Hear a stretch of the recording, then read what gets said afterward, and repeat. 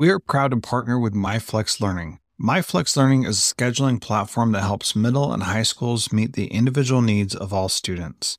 Students can easily create and manage time for flex blocks, win time, activity periods, RTI, counselor and teacher appointments, and so much more.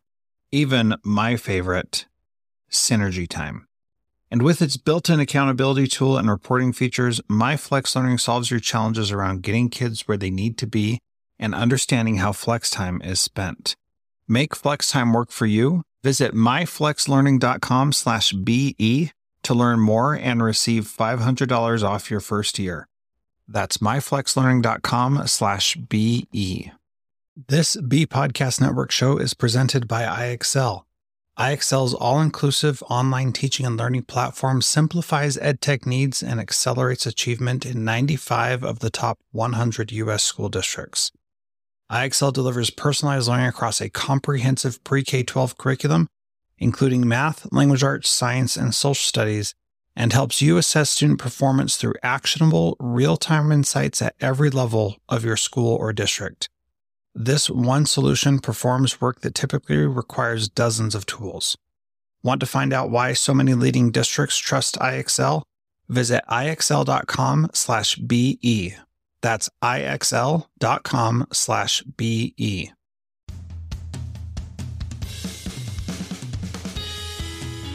Welcome to Transformative Principal. I'm your host, Jethro Jones, and you can follow me on Twitter at Jethro Jones.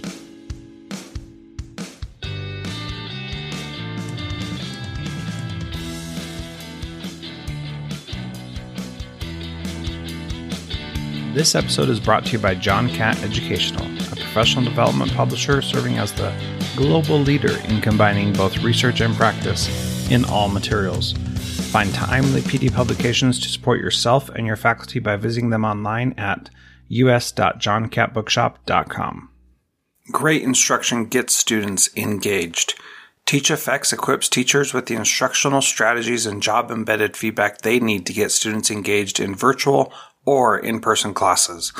Learn more about TeachFX and get a special offer at teachfx.com/transformativeprincipal.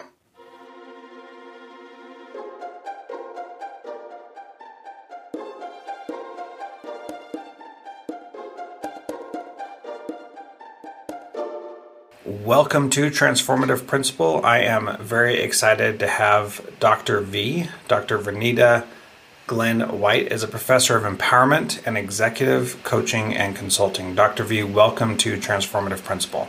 Thank you so much for having me, Jethro. I'm excited to be talking to you about our topic today, which we'll get into in just a moment. But one of the things that has been a highlight or a low light of 2020, depending on where you're sitting, is the racial unrest that we've been experiencing. And for a white person in this situation, it can sometimes be awkward and uncomfortable to have these conversations. So I'm just going to put this out there right now that there's a good possibility that I will say something inappropriate or bothersome or whatever, but I'm having the conversation because I personally want to be better, and I've done a lot of work myself to help make things better for other people. So I'm sure we'll get into that, but Dr. V is here to talk about diversity and about anti-racist teaching. So let's just dive right in, Dr. V, and tell us, what do we need to know about diversity and anti-racist teaching right now? Well, I'm glad the first thing that you said was like, you may make some mistake. You may say something because you're learning and going through the work. And I think that's the first step. A lot of people don't even attempt to have the conversation because they're so afraid to say something. But it goes both ways. We're all human. We're all going to say something. It's just a matter of what you do when you say it and what place you were in when you said it. You know, I like to give people the benefit of the doubt, especially during this work. I had to grow myself to that point and just take everything from a place of curiosity. So I think if that's a starting point, then that can break down some walls to have the conversation. So that's the first step, is owning that you will make a mistake. And two, make sure what you say comes from a place of curiosity and understanding. Yeah, I think that's really important. My experience and what I've learned is that I think one of our major problems is that we judge people too quickly and judge people on the wrong things. And so, a story I have to share about that is my oldest daughter has Down syndrome. And when she was born, my grandpa heard that she had Down syndrome and he said, "Well, what are you going to do? Are you going to put her in a home or what?" And I was like, "Whoa, hold on, man. What are you talking about? Why would I put my child in a home?" To him, that was what you did. You put the kids up for adoption, you sent them off to an orphanage or something because they were just too burdensome to raise in your own home. And that was I think my first exposure to somebody saying that somebody else was less than. That's not how we grew up in my home, even though he's my grandpa. Like we didn't talk about that stuff. I didn't feel like we were, judging others. But that situation made me realize that there are a lot of people out there who have experienced that kind of judgment of being less than. So can we start with that idea of how do we not judge people based on the color of their skin or what they can or can't do, their disabilities? How do we not judge people and wait to get to know them before we judge them? Well, there are biases that we all have, and people who say I'm not biased, that's a lie because we all have them. The first thing is understanding yourself and realize that there are subconscious things that are happening in your mind because of the environment that we've all been in, whether it's media, something that you read, or just looking around your community. So there's always things that are seeping in, that you're not aware of. Just like the example you gave, no one grew up talking about people who have disabilities and how they were treated, but it was subconsciously something that was said in the atmosphere. So that's number one, recognizing that you are going to have a bias towards someone. It doesn't make you a bad person. So when I do these trainings, I start with that. It's like, because I don't want anyone to feel like they're a bad person for having this thought. Now, after that, you have to do some self-work and turn inward and say, where did this thought come from? And sometimes you have to sit with yourself. Like, did you hear someone say it in a conversation? Did you hear a news story and it, came into your mind? Like if you hear news stories all the time about crime rates and areas that are labeled as low socioeconomics, and you always hear that it's a Black person or another person of color. If you hear that all the time, and then when you come across a Black person or another person of color and you have this reaction, instead of feeling bad about yourself, it will say, you know what, I probably have this reaction because I listen to the news too much, or that's my only interaction that I have with a Black person or a person of color. So once you sit with that and say, okay, it's not a judgment on yourself. It's like, where is this coming from? Now, there are cases when you truly do feel that I think people of color or people who have disabilities or whatever the case may be something different or may cause you harm. That's a deeper issue, some self-work that you have to go through. But I think, like I said, I try to give people the benefit of the doubt and say, let's start with where you're getting this from. And then we have the conversation about how to move forward, because you're going to have a bias no matter what, but it's how you manage that bias.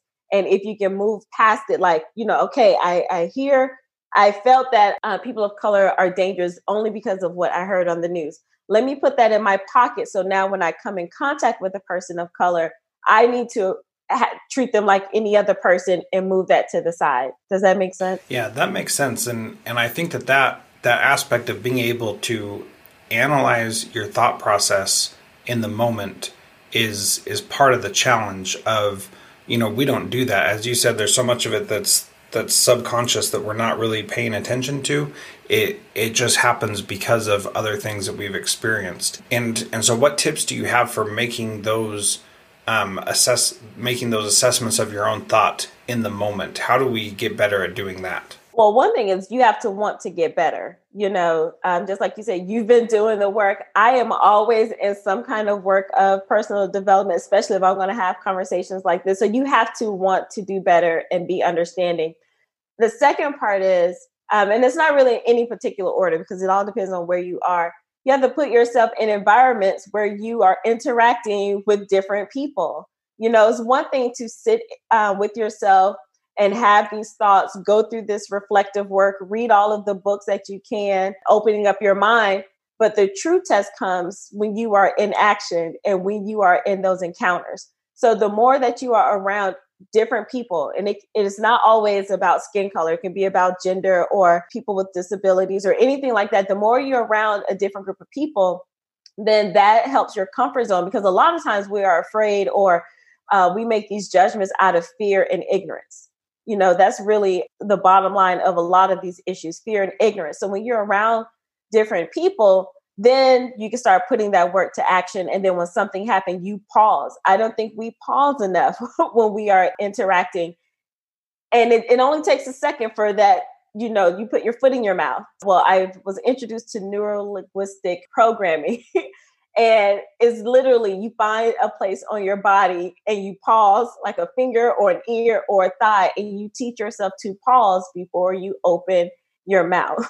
And that's really what we have to do when we're in uncomfortable situations. Yeah, and uncomfortable situations can be really challenging to be in, because it's hard to remember to do that when those things are happening. And my first year teaching, I was at a inner city school in Midvale, Utah, and my first period class had 42 kids in it.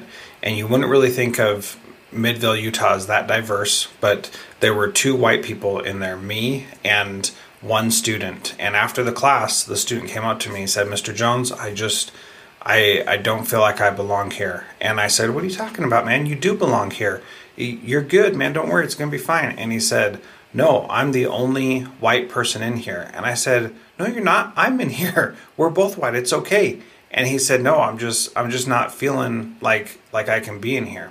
And I remember having that conversation with this boy who was a 9th grade boy and felt uncomfortable because he was in a different environment.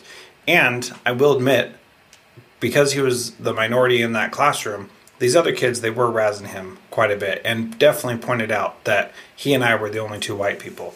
And it was a really interesting conversation, because I, as a teacher, felt love for those kids right away.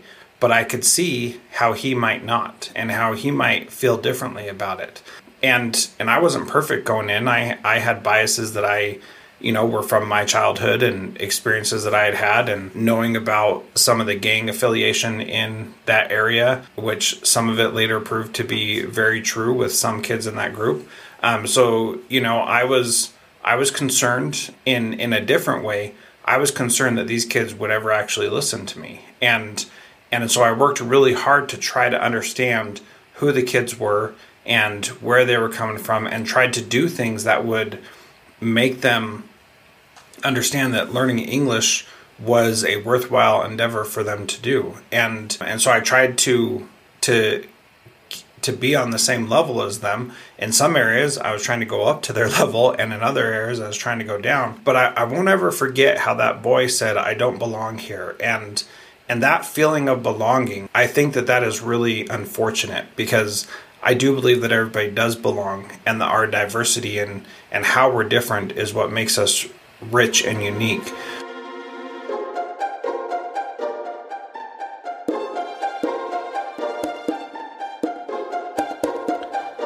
John Catt Educational supports high-quality teaching and learning by providing publications that are research-based, practical, and focused on the key topics proven essential in today's and tomorrow's schools. The latest John Catt publications include a book whose bold, transformative ideas amaze and infuriate people around the world, according to one reviewer, a title from global leaders in curriculum planning, practice, and retrieval, one book that says stop talking and start doing with regard to teacher well-being, and much more. These books, used by educators of all roles across North America and worldwide, amplify fresh, engaging voices with practical strategies to create transformative change. Learn more in our show notes at jethrojones.com/podcast. During COVID, every teacher is a new teacher. That's why innovative school leaders are turning to TeachFX, whose professional learning platform doubles student engagement online or in person. To learn more about TeachFX and get a special offer, visit teachfx.com/transformative principle.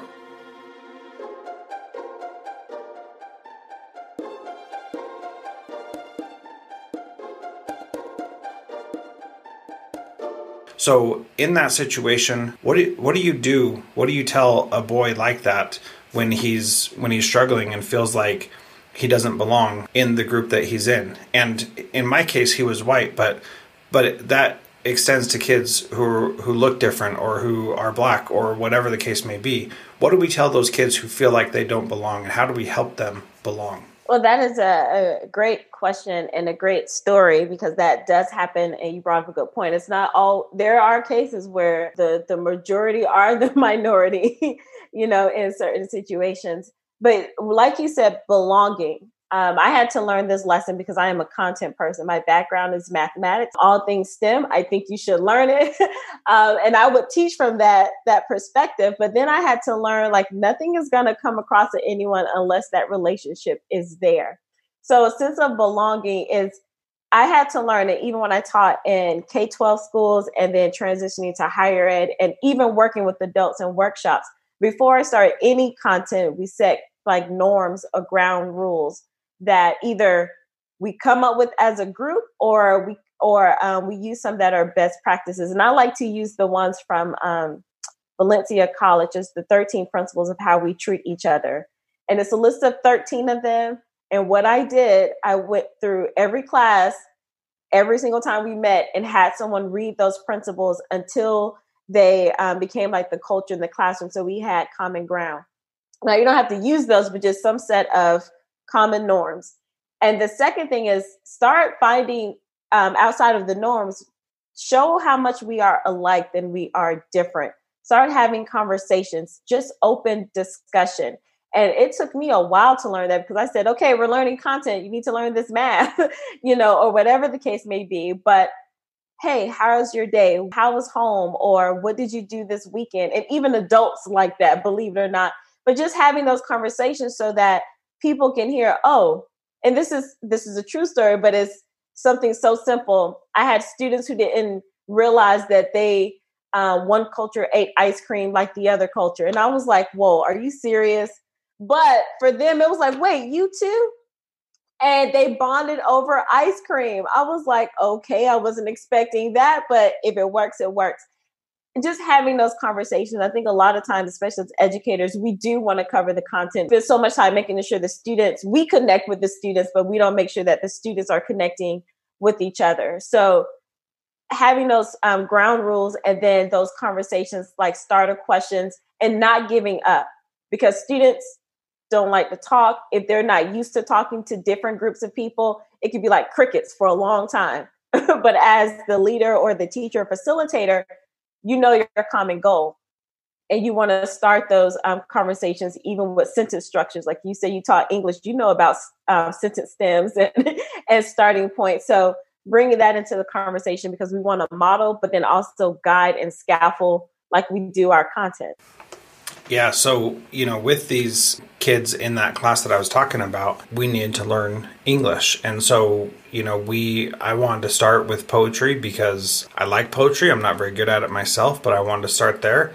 And I asked the kids what kind of poetry they knew. And nobody knew any kind of poetry. And it was a totally foreign concept to them. And again, we're just starting out the school year, so they don't know me. I don't know them. It's my first year teaching. And I actually did what you are talking about, which is that we started just talking and getting to know each other outside of just, whatever I said we needed to do. So I pull out our anthology of literature, which is not going to be very good despite our best efforts, regardless of who you are, to be honest. I don't think that anthology was very good. And we started reading some of the poetry, and the kids were just bored out of their minds. And so then I asked him, well, what kind of music do you like? And said, basically, music is poetry, but you sing it instead of just say it. And they were like, what? That's not true. You're making that up. So then I just had them bring in music that they liked and thought was good. And then we would listen to it. And then we would talk about how it was poetic. And I'd find the lyrics and we'd read the lyrics as they were doing it. Some of those things were not appropriate for school, but I tried to make my best judgment when that happened. But what I saw was that these kids who were diverse themselves started relating to each other, like you said, bonding over things that I didn't think that they would bond over. and found the commonalities that existed that they would not have known otherwise. And so that advice to talk about things and to, have those 13 rules for how we treat each other, those things are really, really important, and they do go a long way. And you're right, you just can't give up. And it's easy to give up, but I think people give up too soon. And what would you say are the reasons why people give up too soon? What are the things you see? It's hard. We don't want to be uncomfortable. It is hard. I'm not going to lie. I can't even tell you how many times I had to go through those 13 principles with my class. When I am in a workshop, I can't tell you how many times I have to overlook someone rolling their eyes because they don't want to read it. But I was like, no, we have this common goal. So no, it is hard. We give up because we don't want to be uncomfortable. 2, we also give up because maybe we don't have those resources. Like, I don't want to sit here and pretend like I just always come with a bag full of tricks. I had to learn, like, whoa, let me go outside and find some additional support, to help me in these situations. And sometimes I think people don't know where they can find additional support. So maybe, like, if they tried the 13 rules and it didn't work, they don't know where to go or have someone to talk with them through the process. That's the other part. Sometimes we stay in silos, especially as educators, or if we do branch out, everyone is have the same issue, so they're no help. So having someone to walk us through a process, we don't have that, so we give up. And then there are some, not again, benefit of the doubt, who just said that they wanted to try for the sake of trying, but they have no intentions of seeing change. And we unfortunately we have those people in the education profession as well.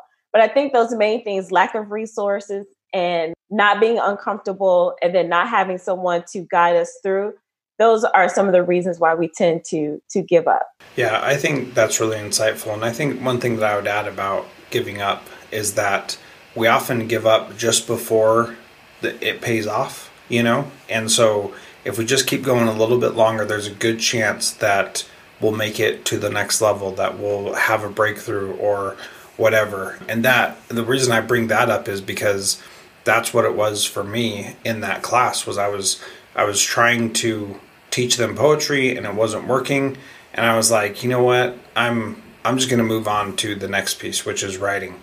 And then I was like, let me just try this. And so I just thought I'd try it. And then we spent a couple more weeks on poetry, but then our next piece was we were going to do some writing. And what happened was, once they saw that I cared about what they thought about things, then they were much more open with me about writing. And so, you could, if you just take it a little bit further, you'll have that opportunity to learn some more, and don't give up when you get to that point. So that's my encouragement there. Any advice to add to that? Well, it's like you said, I had this story until I opened my mouth, but it's the story about the guy who was digging. I think it's in Napoleon Hill's book, Think and Grow Rich. I think he was digging and looking for gold, and he had all this equipment trying to find it. And then he gave up. And then someone else took his plans and realized that he was only 3 feet away from the gold had he continued to dig just a few more inches. So you're right. Don't give up because the light is at the end of the tunnel. But you have to have a plan and a vision to know where you want to end up. Because it's one thing to say, keep going, don't give up. And then you're like, well, what is supposed to be what's the outcome? So you have to know the outcome. Like you said, your outcome was you wanted the students to understand poetry and lead to writing. It's not like you didn't have this end goal. The other thing I want to bring up, like you said, is what you did was a form of culturally responsive and sustaining pedagogy in teaching. That I feel that is often overlooked in our curriculum, and making the connection. So it's one thing to talk about the students and bond with them. That is great. But our ultimate goal is to educate them. So like you said, yes, you talked to them and you had some conversations with them, but then you got back to the content, but made the content relevant for them to get them to that high standard that you were expecting. So that is another part, is we have to make sure our curriculum is culturally responsive and sustaining for all of the students that we have in our class, if we want to connect them and take it to the level where they're supposed to be achieving. Yeah, and I think we could probably do a whole nother series of podcasts on culturally responsive teaching, which is so important, and I'll just add to that one thing that once we brought the music in and called that poetry, the class totally changed. It was boring, nobody talking, nobody giving any comments, to near fistfights talking about what something meant. I mean, it was amazing. So, it's so rich and so powerful when you are being culturally responsive in that way. In closing, the last question I ask everybody is, what is one thing that a principal can do this week to be a transformative principal like you? One, think about your vision for your life and then how that relates to the vision of your school or district. Do they align? Because a lot of times we show up to work and the environment that we're in, they do not align, but we don't know why we don't want to be there. If your true values and your core line up to the work that you believe that your school or district has, your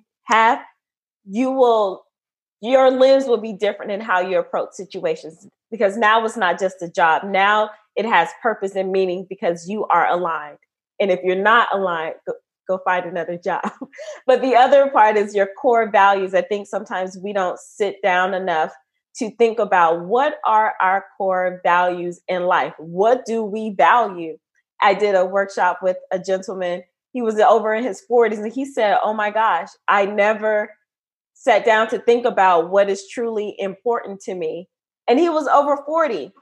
And so I say that's important because that's how we honestly make decisions. That's how we interact with people. All of that, believe it or not, is through the lens of our core values. So that is what I would tell a principal to start immediately, to sit down, write out a vision for your life, see if it aligns to the vision and mission of your school or district, and then identify your core values and lead your decisions through that lens.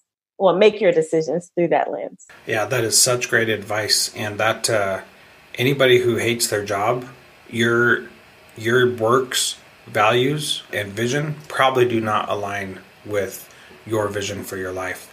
And, there's so much I want to say. I'll say this one thing. There was a teacher who was not aligned with the vision for our school. And she was a great teacher, but she just wasn't going to cut it in our school. And so we helped counsel her out to a different school. And I mean, she just took off, and it was amazing because that school was aligned with her vision for her life, and our school just wasn't. She wasn't bad. She wasn't anything negative. Our visions just weren't aligned. And we, as her assistant principal and principal, we saw it and we said, you gotta do something else because this is not going to work. Go be a teacher someplace else. Make sure this is your thing. And once she went there, it was amazing. And that, seeing how that changed and how that happened was so inspiring. So that is a really profound thing. And I wanted to take just a second to talk about it because it's so important. So I'm glad that you brought that up, because if they're not aligned, it's going to be really tough. Yes, well, thank you for agreeing with that. Like I do this, and sometimes people say it doesn't matter. And I was like, oh, yes, it does. Oh, yes, it does. Yep. Yeah. So if people want to connect with you, learn more from you, how do they do that? Well, one thing is I just created this free gift because I believe that we are empowered educators, and there are a series of things that we need to do to be empowered and to be professionally powerful. So the easiest way is to go to drvernitafreegift.com. And they can get that. It's an audio of the 21 elements of empowered educators. And on my socials, I'm Dr. Vernita Glenn White in some form on all social media platforms. I want them all to be the same, but my name is so long. So it is some variation of Dr. Vernita Glenn White. Very good. Well, thank you so much for being part of Transformative Principal. And this has been a great conversation, and I really appreciate you taking the time. Well, thank you, Jethro, for having me. Yes, it was a great conversation as well.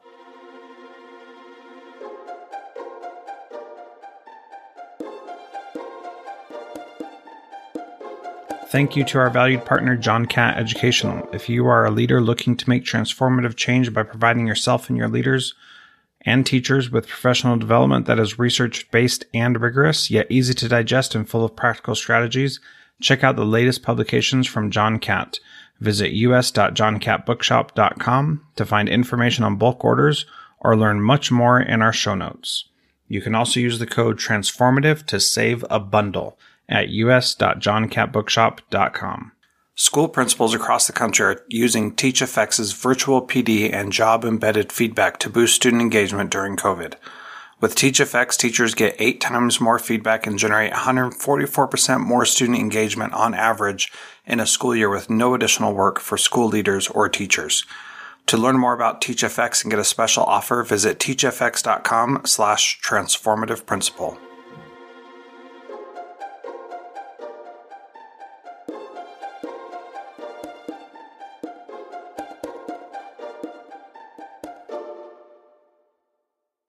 Do you want to simplify your school's technology, save teachers time, improve students' performance on state assessments? You can do it all, but don't waste another minute. Head straight to ixl.com/BE to learn how IXL's research-proven teaching and learning platform can help you achieve all these goals. That's ixl.com/BE. There are lots of solutions out there for giving students what they need when they need it. But when do they actually do all of those things? You need flexible time. When added into your master schedule, Flex Time enables students to get extra help or intervention, meet with teachers, make up work, get physical exercise, and try new enrichment offerings. If you're thinking of giving it a try, check out MyFlex Learning, which unlocks the benefits of flexible time without all the headaches you get with it usually.